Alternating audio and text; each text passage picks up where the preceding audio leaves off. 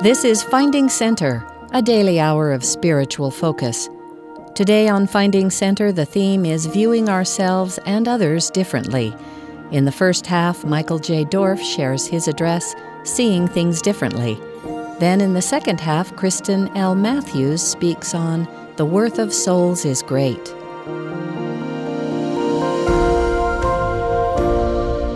I have been wondering whether I should admit this to such a large crowd. But here we go. My confession is that I love mathematics. I know that for some of you, the word math brings a flood of bad memories. So before you get up to leave, let me share with you a different way to see math. Unfortunately, many people have the mistaken image that math is just a set of rules and calculations. That is not math. My family and I loved the NCAA March Madness basketball tournament. Sitting around with friends and watching an underdog team beat a highly favored team with a last-second desperation shot is exciting. Compare such a thrilling basketball game to being alone in a gym, shooting hundreds and hundreds of free throws. If all I ever did were to shoot free throws over and over all by myself and never play or watch a real game of basketball, I wouldn't like basketball. The same is true of math. Doing endless math drills is like shooting free throws over and over. It's not mathematics. To me, math can be like a game of strategy, such as Settlers of Catan. Once you know the rules of the game, you can explore where the game will take you. In some ways, you'll have to work with me on this one. In some ways, math is like genealogy. You have several family lines you work on, and you may get stuck. But then a new piece of information opens up a previously blocked line. You get excited, and new results are uncovered. The exact same thing happens with mathematics. You could be working at the Disney Research Group using math to create realistic-looking hair in the movie Moana. Or you could be designing a new method for Netflix to determine what movies a subscriber would like. Or you could even be working on an abstract math problem that uncovers new results, such as finding a fast algorithm to determine whether or not a number is prime. This is how I see mathematics and why I love it. To me, mathematics is beautiful. Now, the world has many beautiful things. Watching a rising full moon peeking over the Wasatch Mountains on a dark winter night, like this past weekend. Sitting outside on a New Hampshire fall evening, savoring poetry by Robert Frost. Listening to the Vienna Philharmonic perform Beethoven's Ninth Symphony in the 150-year-old neoclassical Wiener Musikverein Concert Hall. All of these things are beautiful to me.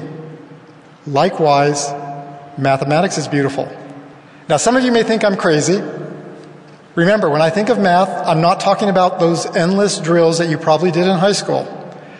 When people ask me what research I do, I say I study the math of soap bubbles. Actually, these are soap films that are formed by dipping wires or frames in a bucket of soapy water. To me, these soap films are fascinating. The shapes they take, the way they reflect light, their fragile nature, they relate to mathematical shapes known as minimal surfaces. There is a harmony between the shapes soap films take in nature and the mathematics behind minimal surfaces. I study the mathematics related to this, and I find it beautiful. I encourage you to explore how mathematics is different than a set of rules and calculations. In much the same way that I hope you will begin to see mathematics in a different and positive way, I want my students to see me as their professor in a different and positive way. Some students are afraid of their professors. On the first day of the semester, the students often ask, how should they address me? Should they call me Professor Dorf, or Dr. Dorf, or Brother Dorf? When I tell them that I want them to call me Coach Dorf, they look a bit puzzled. I tell them that I want them to see me as their math coach, Someone who's there to guide them and help them succeed, just like a sports coach would do. I want them to see me not as someone who's trying to fail them, but instead as someone who's trying to help them succeed. I want them to see me differently. In addition to seeing mathematics and my role as a professor differently, I think of Christmas differently. If you talk with my students, they will probably tell you that Coach Dorff loves Christmas. I look forward to Christmas, and I mention it occasionally when I teach my classes in the fall. Okay, perhaps more than occasionally. Some people say you shouldn't talk about Christmas or listen to Christmas music until after Thanksgiving. That may be true. But that is looking at Christmas as only a specific date, December 25th. I like to think of Christmas not as a date, but as a way of thinking, or as a state of mind. Christmas to me is remembering Jesus Christ, his birth, and the gift of eternal life. Christmas to me is remembering how we should treat the people we interact with, whether they be our family, our friends, or strangers, whether they have the same beliefs or different beliefs than we do, whether they look like us or look different than us. I experienced this Christmas state of mind a few years ago at Jackson State University in Mississippi. The university was opening a new center for undergraduate research. Now let me interject here. When I teach, I often give commercial breaks. This is a chance for Coach Dorff to give fatherly advice to the students. This is a commercial break. If you're a BYU student, you should do undergraduate research. Undergraduate research has been shown to help you do better in college and be more successful after you graduate. And BYU is a wonderful place to do undergraduate research. I encourage all students to do undergraduate research. Okay, now back to the regular program.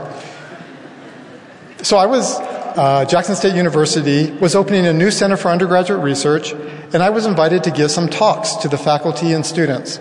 Jackson State University is an HBCU, historically black colleges and universities. Over 90% of the students are African American. During my visit, the university was inaugurating a new president, and I attended the ceremony along with the Jackson State faculty and staff. During the ceremony, I was introduced and asked to stand.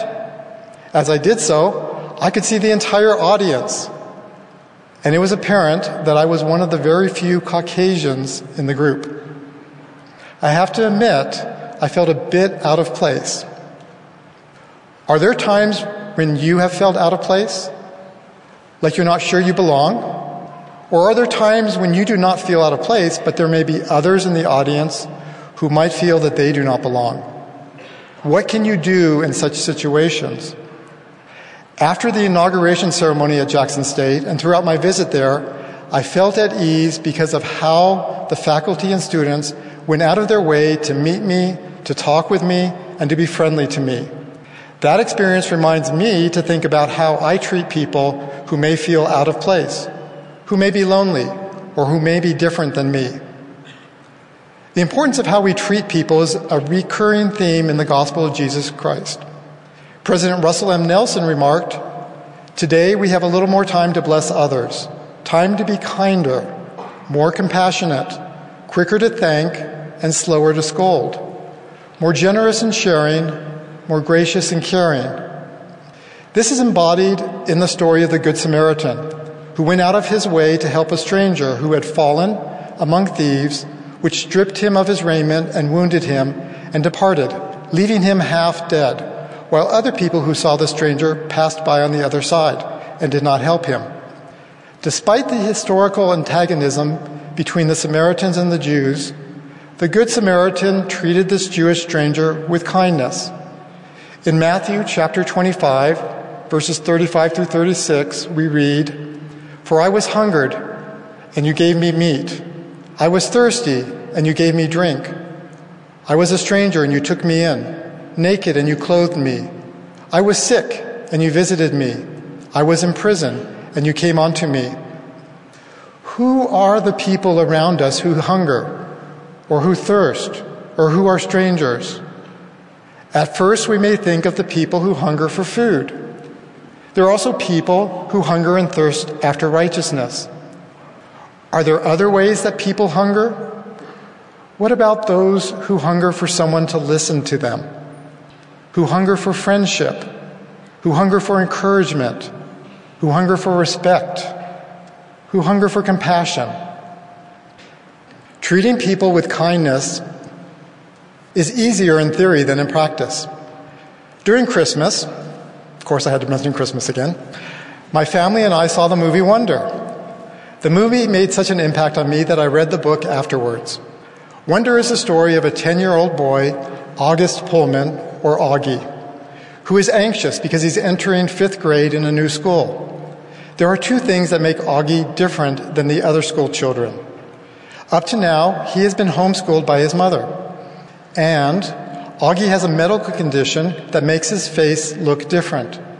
So much so that some people stare at him and some kids run away screaming when they see him. The story is about how, at first, most of his classmates treat him as if he has a contagious disease. They avoid him. They think he is a freak, and some bully him.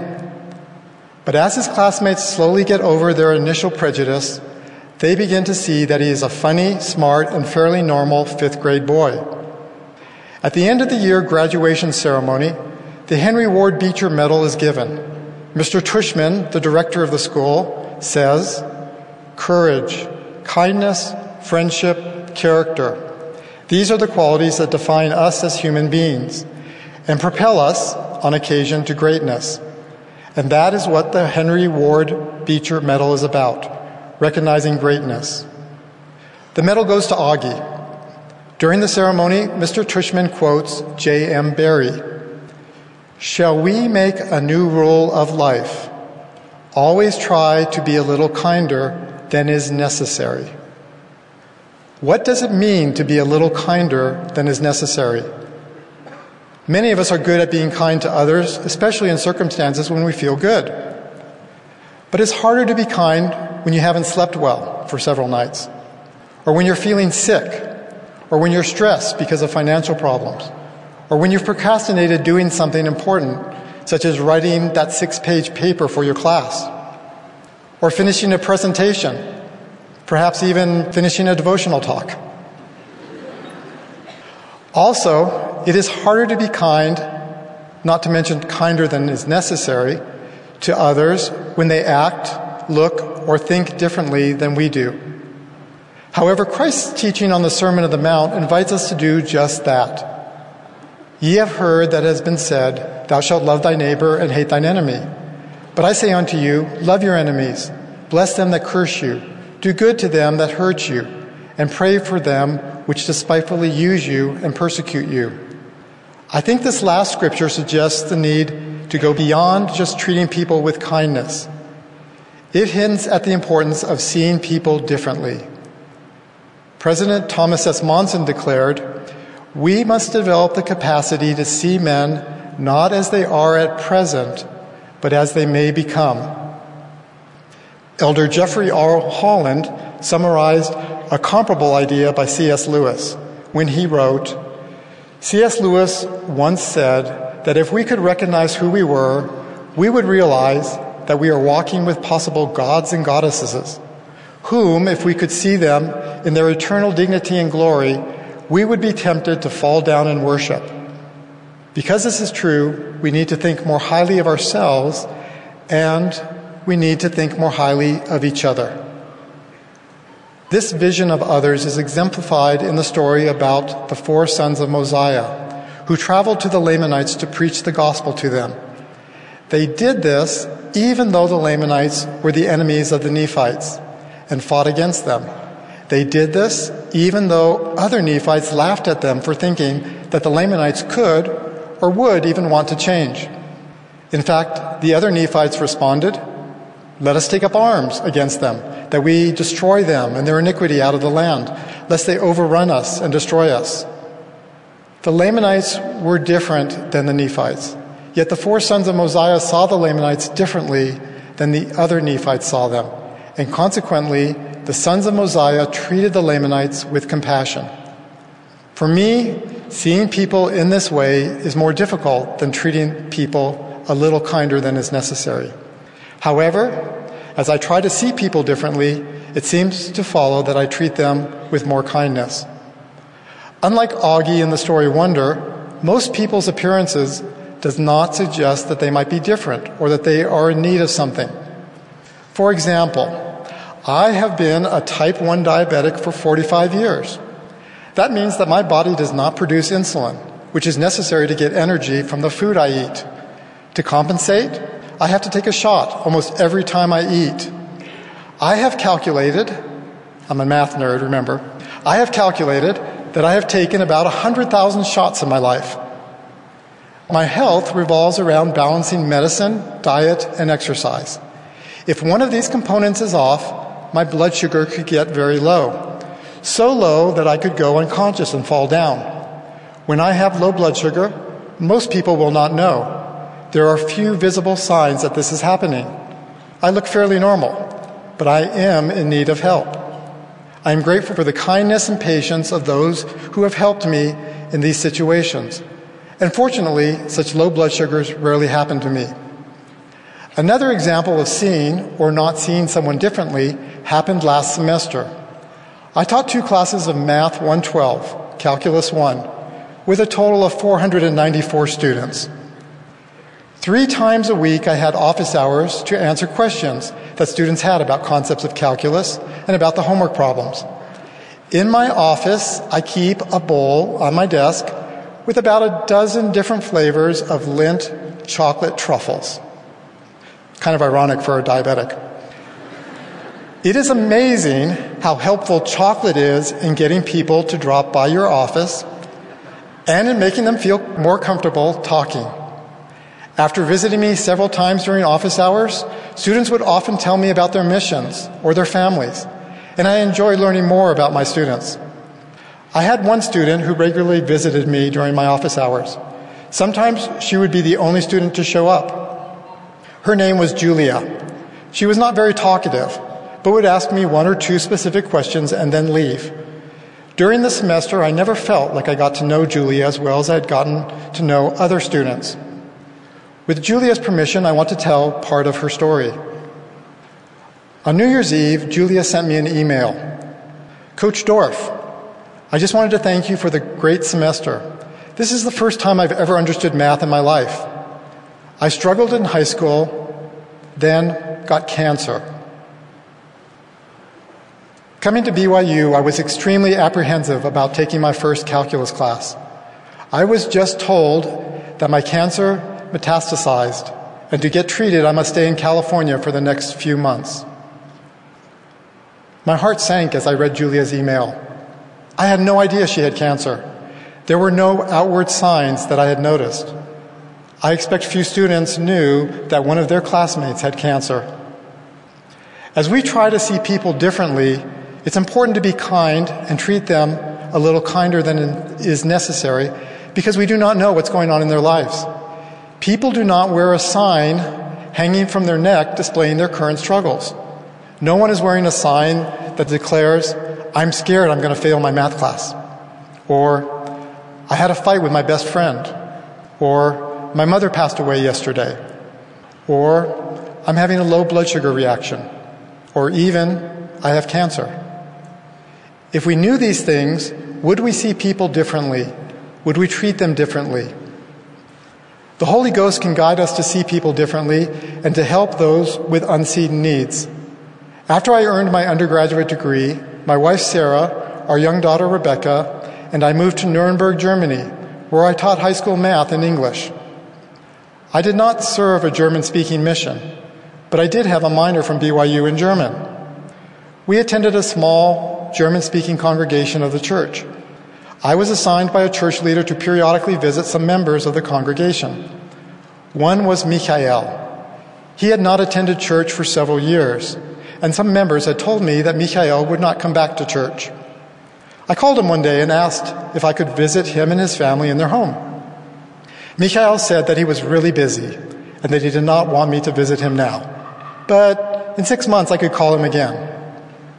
So I left it at that. Later, one Saturday afternoon, I had some free time, and I thought that a nap would be nice. I laid down on the bed and tried to sleep. But a thought came to my mind. Go visit Michael. I thought, I can't do that. He said, don't visit him. I tried to fall asleep, but the thought that I should visit him did not leave. So I got up from my bed, and as I drove to the address for their house, I tried to figure out what I could say. I arrived at their address. It was an apartment complex with several floors. Such buildings had a locked front door. You had to ring a buzzer to the apartment you wanted to visit. The residents would ask who it was, and if they wanted to, they would let you into the building. When I arrived at the front door, it was open. I rang the buzzer to Michael's place and then started climbing the stairs to the top floor apartment. When I got there, the front door was open. A man was standing there. It was Michael.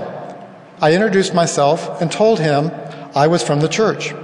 He invited me in, and I met his wife. He said that they had just had a fight and had decided to get a divorce.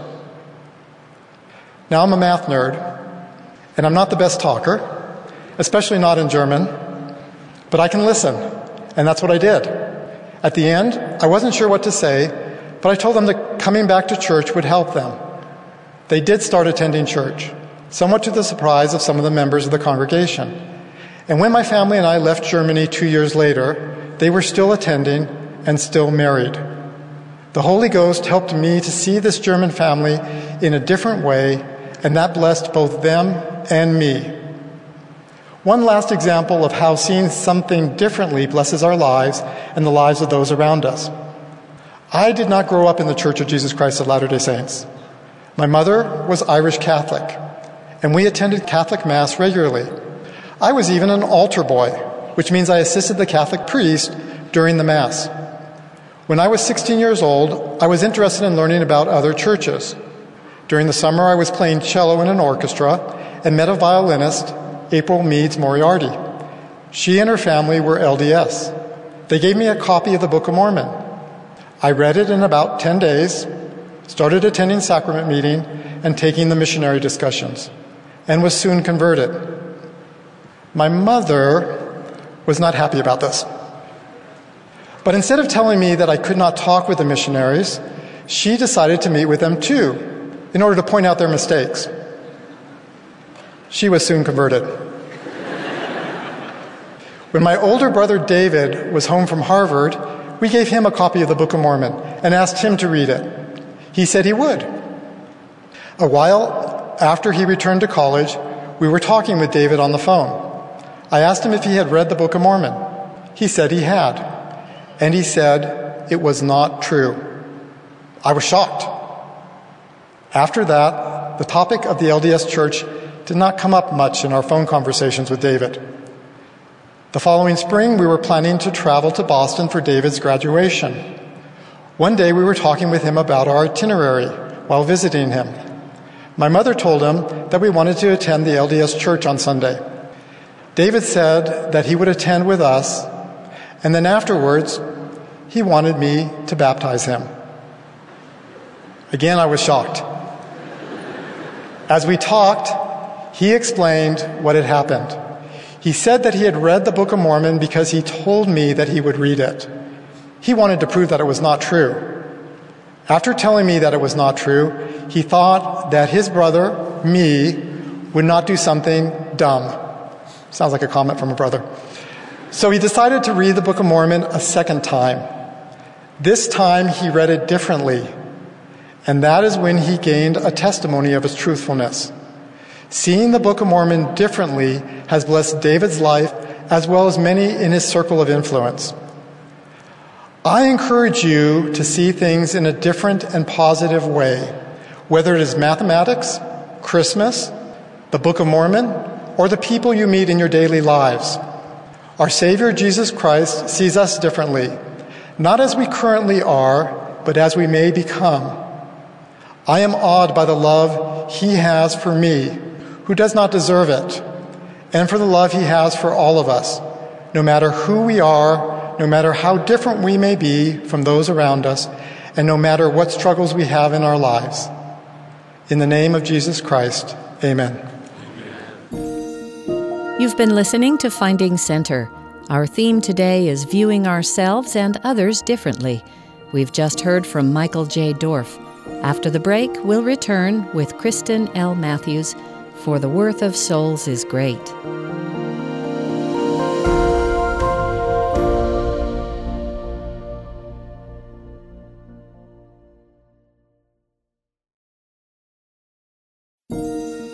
This is Finding Center, a daily hour of spiritual focus.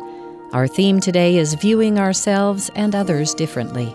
Next is Kristen L. Matthews, BYU Associate Professor of English and Coordinator of the American Studies program at the time of this address, titled The Worth of Souls is Great.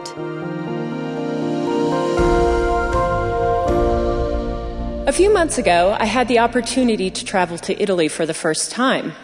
While there, I saw art created by the great masters, Michelangelo, Botticelli, Fra Angelica, and many others. In Milan, I was able to see the famed Last Supper of Leonardo da Vinci. The mural is in the refectory of the convent of Santa Maria delle Grazie, and to see it, one must purchase tickets ahead of time and wait for one's 15 minutes with the painting. When my time drew near, I and 24 others were corralled into a waiting area, guided through 2 airlocked chambers, and finally allowed in front of the painting for our 15 minutes of communion. As I sat there, I contemplated the painting and why it is considered priceless, the value of which is beyond measure. Is it because the painting is old, created in the 15th century? Is it because of where it is located in Milan? Is it because access is limited? Few people can see it, so it is more valuable than paintings than just anyone could see?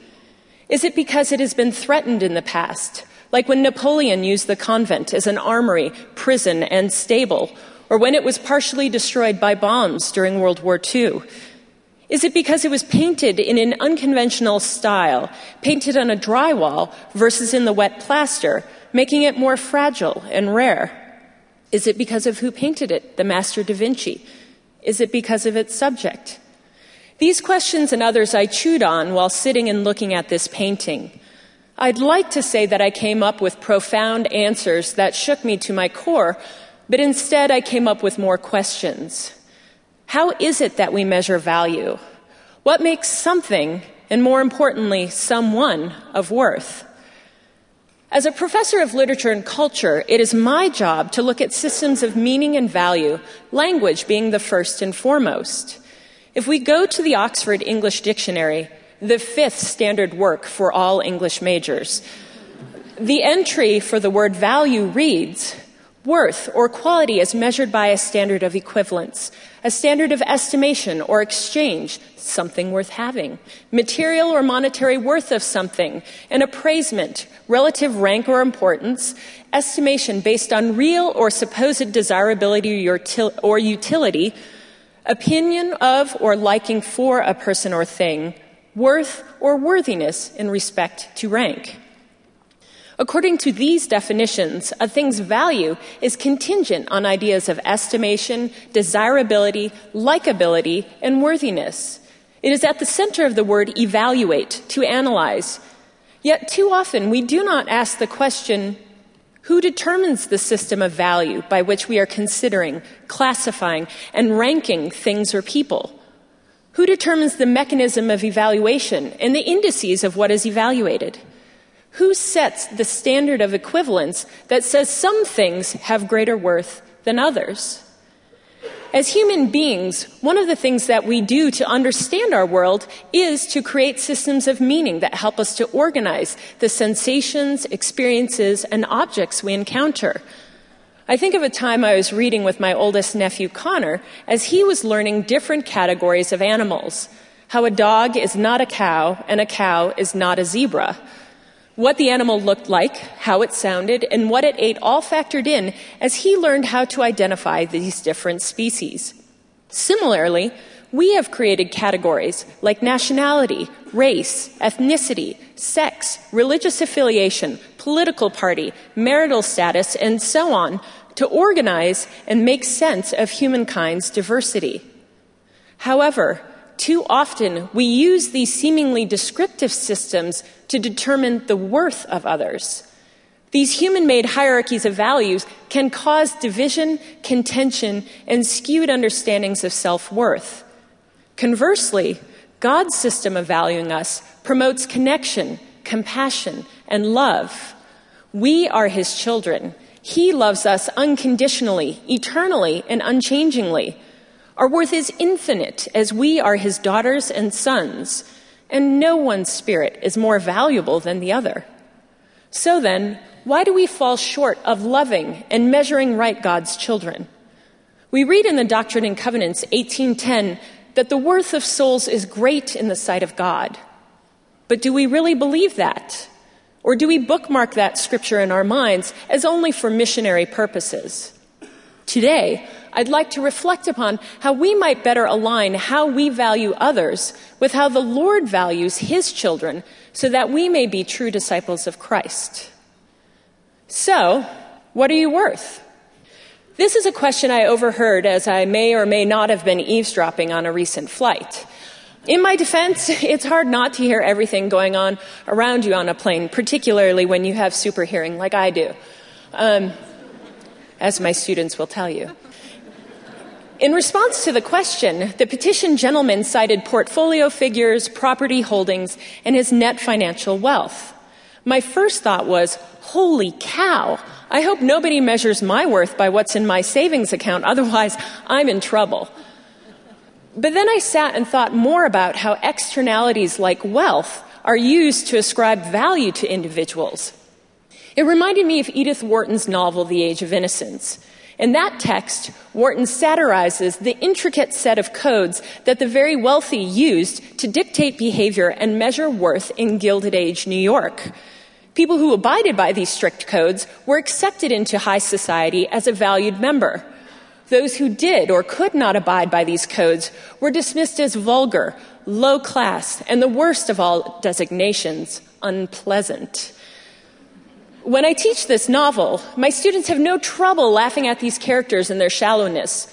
But we as early 21st century folk too have codes that separate the hots from the nots, to quote a Facebook page in the local news recently. As a class, we started to identify various markers or codes that could be used to rank others and came up with a list.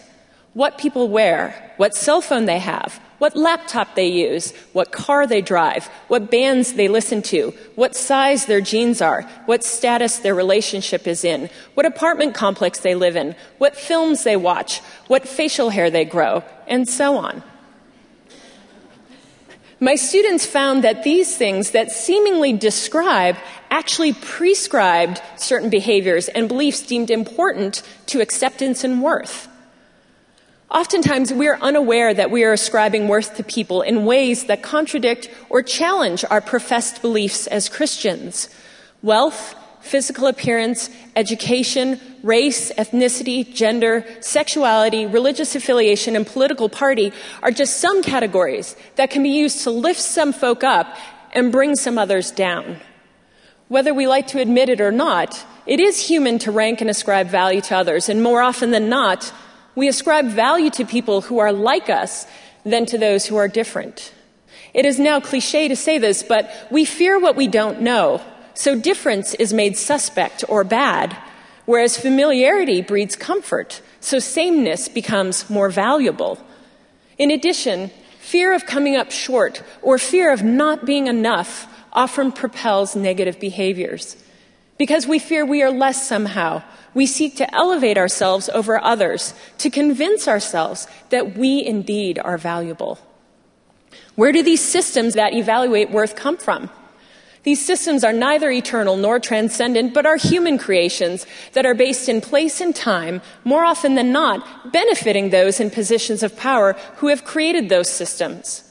For example, pseudoscientific ideas of racial superiority, elevating Anglo-Saxons above all others, were perpetuated for centuries in order to justify devaluing and dehumanizing persons of color so that their land might be seized and their bodies used as slaves or subjects. Until recently, social narratives said that humans in possession of a XX chromosome were intellectually inferior, predisposed to emotional irrationality, and incapable of governing themselves, let alone governing others. This valuation barred women from holding property, gaining an education, voting in elections, and participating in the public sphere. These human systems by which human beings have been evaluated, categorized, and ranked have changed with time and place. And obviously, these systems that elevate some and denigrate others are destructive and have caused wars, enslavement, discrimination, violence of a social and global scale. These false systems of value also have negative impact on a smaller scale, on the individual and his or her sense of worth. Being told that you are less, that you'll never fit in or add up, or that you'll be accepted only when you change who you are is destructive emotionally, spiritually, and at times physically. One system of valuation that has negative consequences for feelings of individual worth is a system of beauty. Human beings go to great lengths to achieve some ideal beauty. Extreme workouts, plastic surgery, eating disorders, elaborate makeup rituals, extensive hair and nail treatment, compulsive shopping. All of these behaviors stem from the desire to be beautiful because we are taught to believe that beautiful people are more valuable than others. We here in Utah are not immune to this trend. In November 2007, Forbes magazine named Salt Lake City the vainest city in America because it had more plastic surgeons and used more beauty products per capita than any other place in the United States. Drive down I-15 and you'll see sign after sign offering to fix how you look to make a better you. Scroll through a Facebook feed or watch one commercial break during primetime TV hours, and you'll see several examples in which bodies are objectified, shamed, and tied to one's individual worth. Or, if we are prisoners in the wasteland that is reality TV, we are subjected to scores of plastic surgery shows, makeover shows, dating shows, and dangerous weight loss competitions, inundating us with the message that one can never be beautiful enough, and that happiness is predicated upon one's skin, teeth, hair, weight, shape, and wardrobe. We read in 1 Samuel 16:7 that man looketh on the outward appearance, but the Lord looketh on the heart. And our modern culture's obsession with beauty indeed confirms that. This obsession, it's not without its costs. In his October 2005 General Conference talk, Elder Jeffrey R. Holland remarked on this false system of value and its destructive nature, pleading with women, young and old, quote, to please be more accepting of yourselves, including your body shape and style, with a little less longing to look like someone else. We are all different. If you are obsessing over being a size 2, you won't be very surprised when your daughter or the mate in your class does the same and makes herself physically ill trying to accomplish it. It is spiritually destructive, and it accounts for much of the unhappiness women, including young women, face in the modern world. And if adults are preoccupied with appearance, tucking and nipping and implanting and remodeling everything that can be remodeled, those pressures and anxieties will certainly seep through to children. At some point, the problem becomes what the Book of Mormon called vain imaginations. As Elder Holland says, this preoccupation with appearance and this socially constructed idea of beauty as that by which we find worth or value is physically and spiritually destructive. And it isn't just limited to women. Men, too, have to negotiate pressures of appearance, and eating disorders, exercise bulimia, and psychological troubles associated with achieving beauty are on the rise among men. Are beautiful people better people? Does God love them more? I'm sure we would all respond with a resounding no. However, do you say no when you look in the mirror and criticize yourself? Or when you criticize others for their appearance? Do we believe what we say? Remember, the ideal beauty is a construction of this world, and we can point to the usual suspects for this false system of value: the fashion industry, advertising, television, and so on. And yes, we are bombarded with images that say this is beautiful. If you are this, you will be popular, you will be important, you will be dateable, you will be marriageable, you will be worth loving. And while we know this to be false, The rates of tucking and nipping and implanting and remodeling, as Elder Holland said. The rates of eating disorders and depression among college students on this campus and on others tells us that this is very real. One of my favorite works of literature is Lorraine Hansberry's play, A Raisin in the Sun. This play examines the ways that socially constructed categories of worth can grind down individuals, and it offers a corrective. The Younger family is poor, black, and living in Southside Chicago after World War II. The degradations of racist housing and hiring practice have worn them out, eating away at familial relationships and draining each individual of hope. At the beginning of the third act, the Younger family is reeling from the news that Walter Lee's actions have lost the small inheritance that could have helped them to better their situation. His sister Beneatha turns on him, saying he is no longer a man, but a toothless rat. Her mother corrects her, reminding her that she taught her to love him, to which Beneatha replies, "Love him? There is nothing left to love." Indeed, the oppressive weight of racism has told the Youngers that they are worth nothing so many times that they are starting to believe it. Yet Mama rightly says in this memorable speech, "There is always something left to love." Child, when do you think is the time to love somebody the most? When they've done good and made things easy for everybody? Well then, you ain't through learning, because that ain't the time at all. It's when he's at his lowest and can't believe in himself because the world done whipped him so. When you start measuring somebody, measure him right, child. Measure him right. Make sure you done take into account what hills and valleys he come through before he got to wherever he is. Mama reminds Beneatha that all individuals are of worth and that there is always something to love and that we must rethink how we measure each other. Ultimately, she argues that correct measurement is not contingent on external factors, but instead is based upon one's immutable worth as a human being. And for Mama, a practicing Christian, there's more. Worth cannot be diminished, and there's always something to love, because all are children of God. Now, Heavenly Father knew we would have trouble with this. Indeed, the scriptures are full of commands to resist the human impulse to rank people and instead to see them as God does. For example, Leviticus contains several injunctions to the Israelites to accept and love all those among them. In Leviticus 19:34 we read, "And if a stranger sojourn with thee in your land, ye shall not vex him, but the stranger that dwelleth with you shall be unto you as one born among you, and thou shalt love him as thyself, for ye were strangers in the land of Egypt." Here God commands the Israelites to look past human-made constructions of nationality and religious practice and to see and love these strangers as one born among you. He commands that we not vex others we perceive as different. He asks that we recognize that us-them divisions are artificial because all are God's children. He also reminds the Israelites that they too were strangers and that we all are strangers at one point or another in our lives. If God did and could show mercy to them, his children, then so should they to others. Earlier, Leviticus 19:18 commands the Israelites to love thy neighbor as thyself. I am Lord. There are no caveats here. Love thy neighbor unless he is X, Y, or Z, but a command for total inclusion.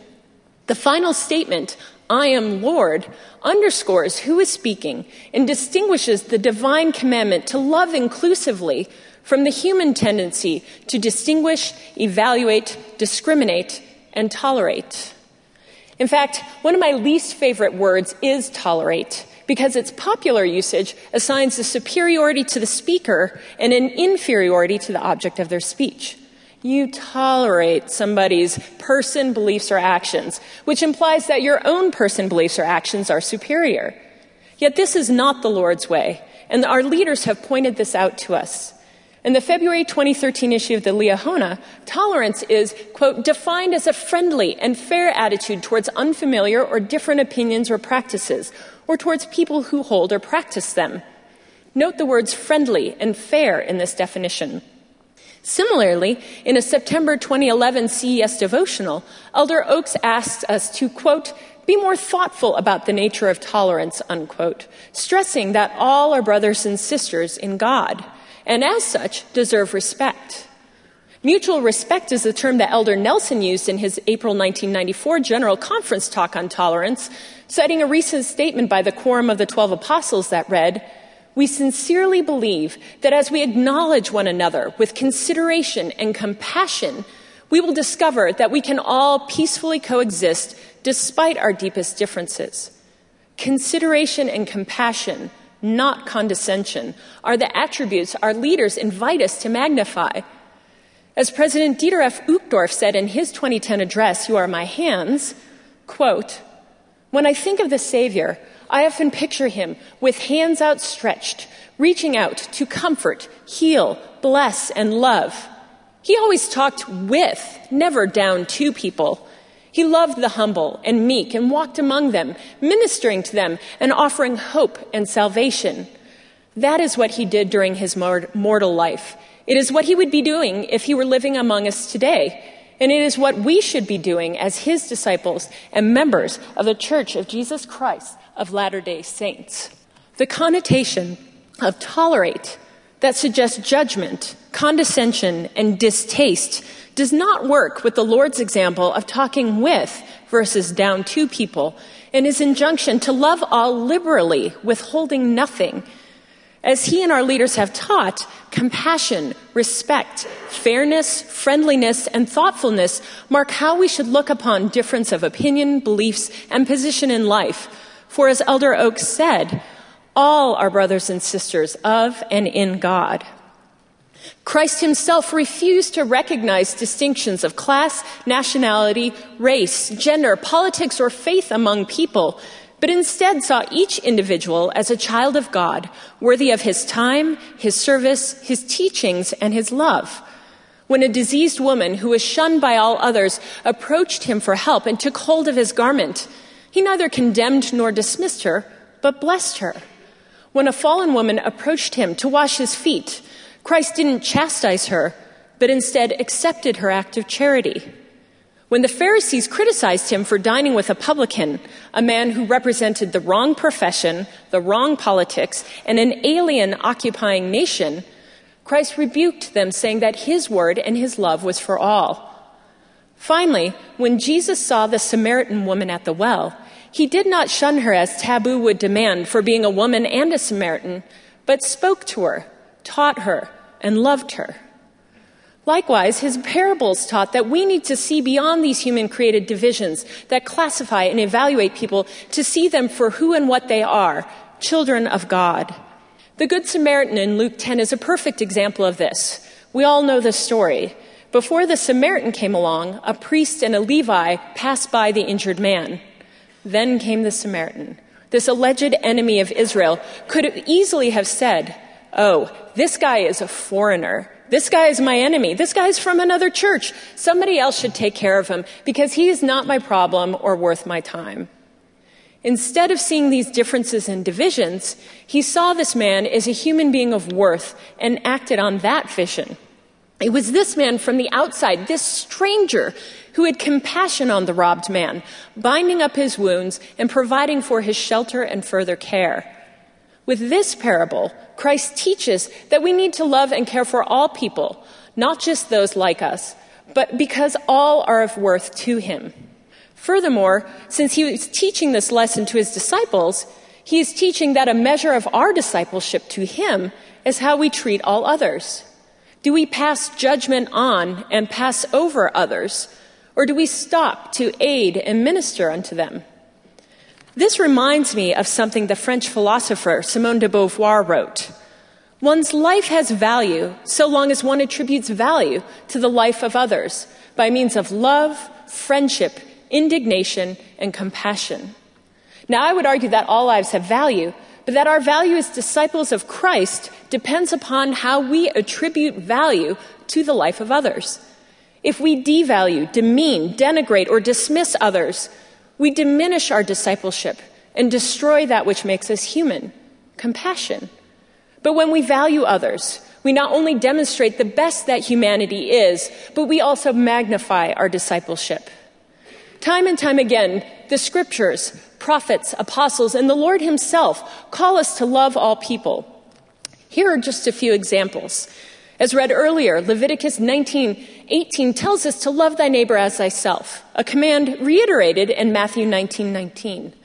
In the Gospel of John, chapter 13, verses 34 to 35, we read the words that have become a beloved hymn in the LDS community. A new commandment I give unto you, that ye love one another, as I have loved you, that ye also love one another. By this shall all men know that ye are my disciples, if ye have love one to another. Now, the direct occasion for this command is Christ counseling his disciples and preparing them for the proselytizing work they are to do. Yet this command also extends to us, his disciples in the latter days. If we believe in him, we must extend love one to another, and not just to those within the body of the LDS Church, but to all of his children on this earth. If we believe in him, we will do as Nephi asks in 2 Nephi 31:20. We will press forward with a steadfastness in Christ, having a perfect brightness of hope and a love of God and all men and women. And if we believe in him, we will do as the people of King Benjamin did in Mosiah 2:4, and will give thanks to the Lord their God, and will rejoice and be filled with love towards God and all men and women. The scriptures repeatedly say that being a disciple means loving one another. Again, there's no qualification here. It doesn't say love God and all men and women except for those who are or do X. No, we are commanded to love all men and women if we are to be counted among Christ's disciples. In his Institutes of the Christian Religion, Christian reformer John Calvin speaks of true discipleship and its requirement to recognize all humans as children of God worthy of love. Calvin takes on various arguments propping up false systems of valuation, disarming them with the gospel of love. He writes, "Say he is a stranger, yet the Lord has impressed on him a character which ought to be familiar to you, for which reason he forbids you to despise your own flesh. Say that he is contemptible and worthless, but the Lord shows him to be one who he has deigned to grace with his own image. Say that you are obliged to him for no services, but God has made him, as it were, his substitute, to whom you acknowledge yourself to be under obligations for numerous and important benefits. Say that he is unworthy of you making the smallest exertion on his account. But the image of God, by which he is recommended to you, deserves your surrender of yourself and all that you possess. If he not only deserved no favor, but on the contrary has provoked you with injuries and insults, even this is no reason why you should cease to embrace him with your affection and to perform to him the offices of love." What Calvin repeats over and over is that the image and grace of God is found in all those whom we might dismiss or denigrate. He also stresses that we are all connected and none is better than another. And because all humans are children of God, all deserve our affection and offices of love. Or, to come back to President Uchtdorf's talk, because all have God's image engraved upon their countenance and Christ's sacrifice inscribed upon their soul, all are called to be their hands, to serve, embrace, welcome, fellowship, comfort, and lift up others. As we read in Moroni 8:16, perfect love casteth out all fear. Love of God and our fellow men and women dispels our fear of difference and of not measuring up. It sanctifies us, giving us even greater capacity to love. This is the message of my favorite book of Scripture, 1 John 4. In this epistle, the author maps out the nature of God's love and the love that is true discipleship. Beloved, let us love one another, for love is of God, and everyone that loveth is born of God and knoweth God. He that loveth not knoweth not God, for God is love. In this was manifested the love of God towards us, because that God sent his only begotten Son into the world that we might live through him. Herein is love, not that we loved God, but that he loved us and sent his Son to be the propitiation for our sins. Beloved, If God so loved us, we ought also to love one another. God is love, and he that dwelleth in love dwelleth in God, and God in him. We love him because he first loved us. If a man say, I love God, and hateth his brother, he is a liar. For he that loveth not his brother whom he hath seen, how could he love God whom he hath not seen? And this commandment have we from him, that he who loveth God love his brother also. God loves us because we are his children and we are of infinite worth. Because he loves us and has blessed us with his grace, we are commanded to see all others as children of God and to love them, to love our brothers and sisters. The epistle calls us out for potential hypocrisy. If we say we love God but then demean others, then we really don't love God, because such love would banish ill will from our hearts.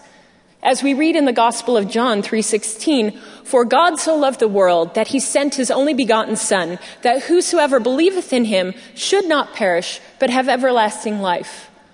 God so loved the world, not parts of the world or certain people living in the world, but the whole world, that he gave us his Son, a huge sacrifice on his part. And in return, he asks that we sacrifice our petty divisions, toxic sectarianism, and false hierarchies of value to recognize the worth of each human being and child of God. The why of loving is clear. The how is sometimes less so. Loving all of God's children requires humility and a desire to do so. It means that we have to shift how we look at others so that we no longer see people as demographics, but as children of God. This does not come easily or right away, but requires persistence and hard work. Sometimes we may fail, but if we do, we must forgive ourselves and try again as we strive to become better disciples. So, what are you worth? I hope that you know that you are above and beyond those false measures of worth that we humans have created. You have an infinite value that has nothing to do with what your portfolio contains, what size you wear, what party you vote, what color your skin is, what your gender is, and so on. Why?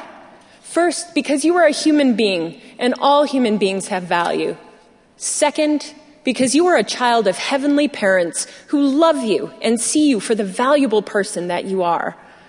It is my testimony that God is love, that the gospel of Jesus Christ is a gospel of love, and that true discipleship requires sharing that love with all people. It is my hope that we will be able to recognize and reject those false systems of value that demean and divide, and instead embrace the love that is true discipleship. I say these things in the name of Jesus Christ. Amen. You've been listening to Finding Center. Join us every weekday for an hour of inspiration and spiritual focus. Today's theme was Viewing Ourselves and Others Differently, with thoughts from Michael J. Dorf and Kristen L. Matthews. Find links to the full text, audio, and video of these addresses at byuradio.org/Finding Center.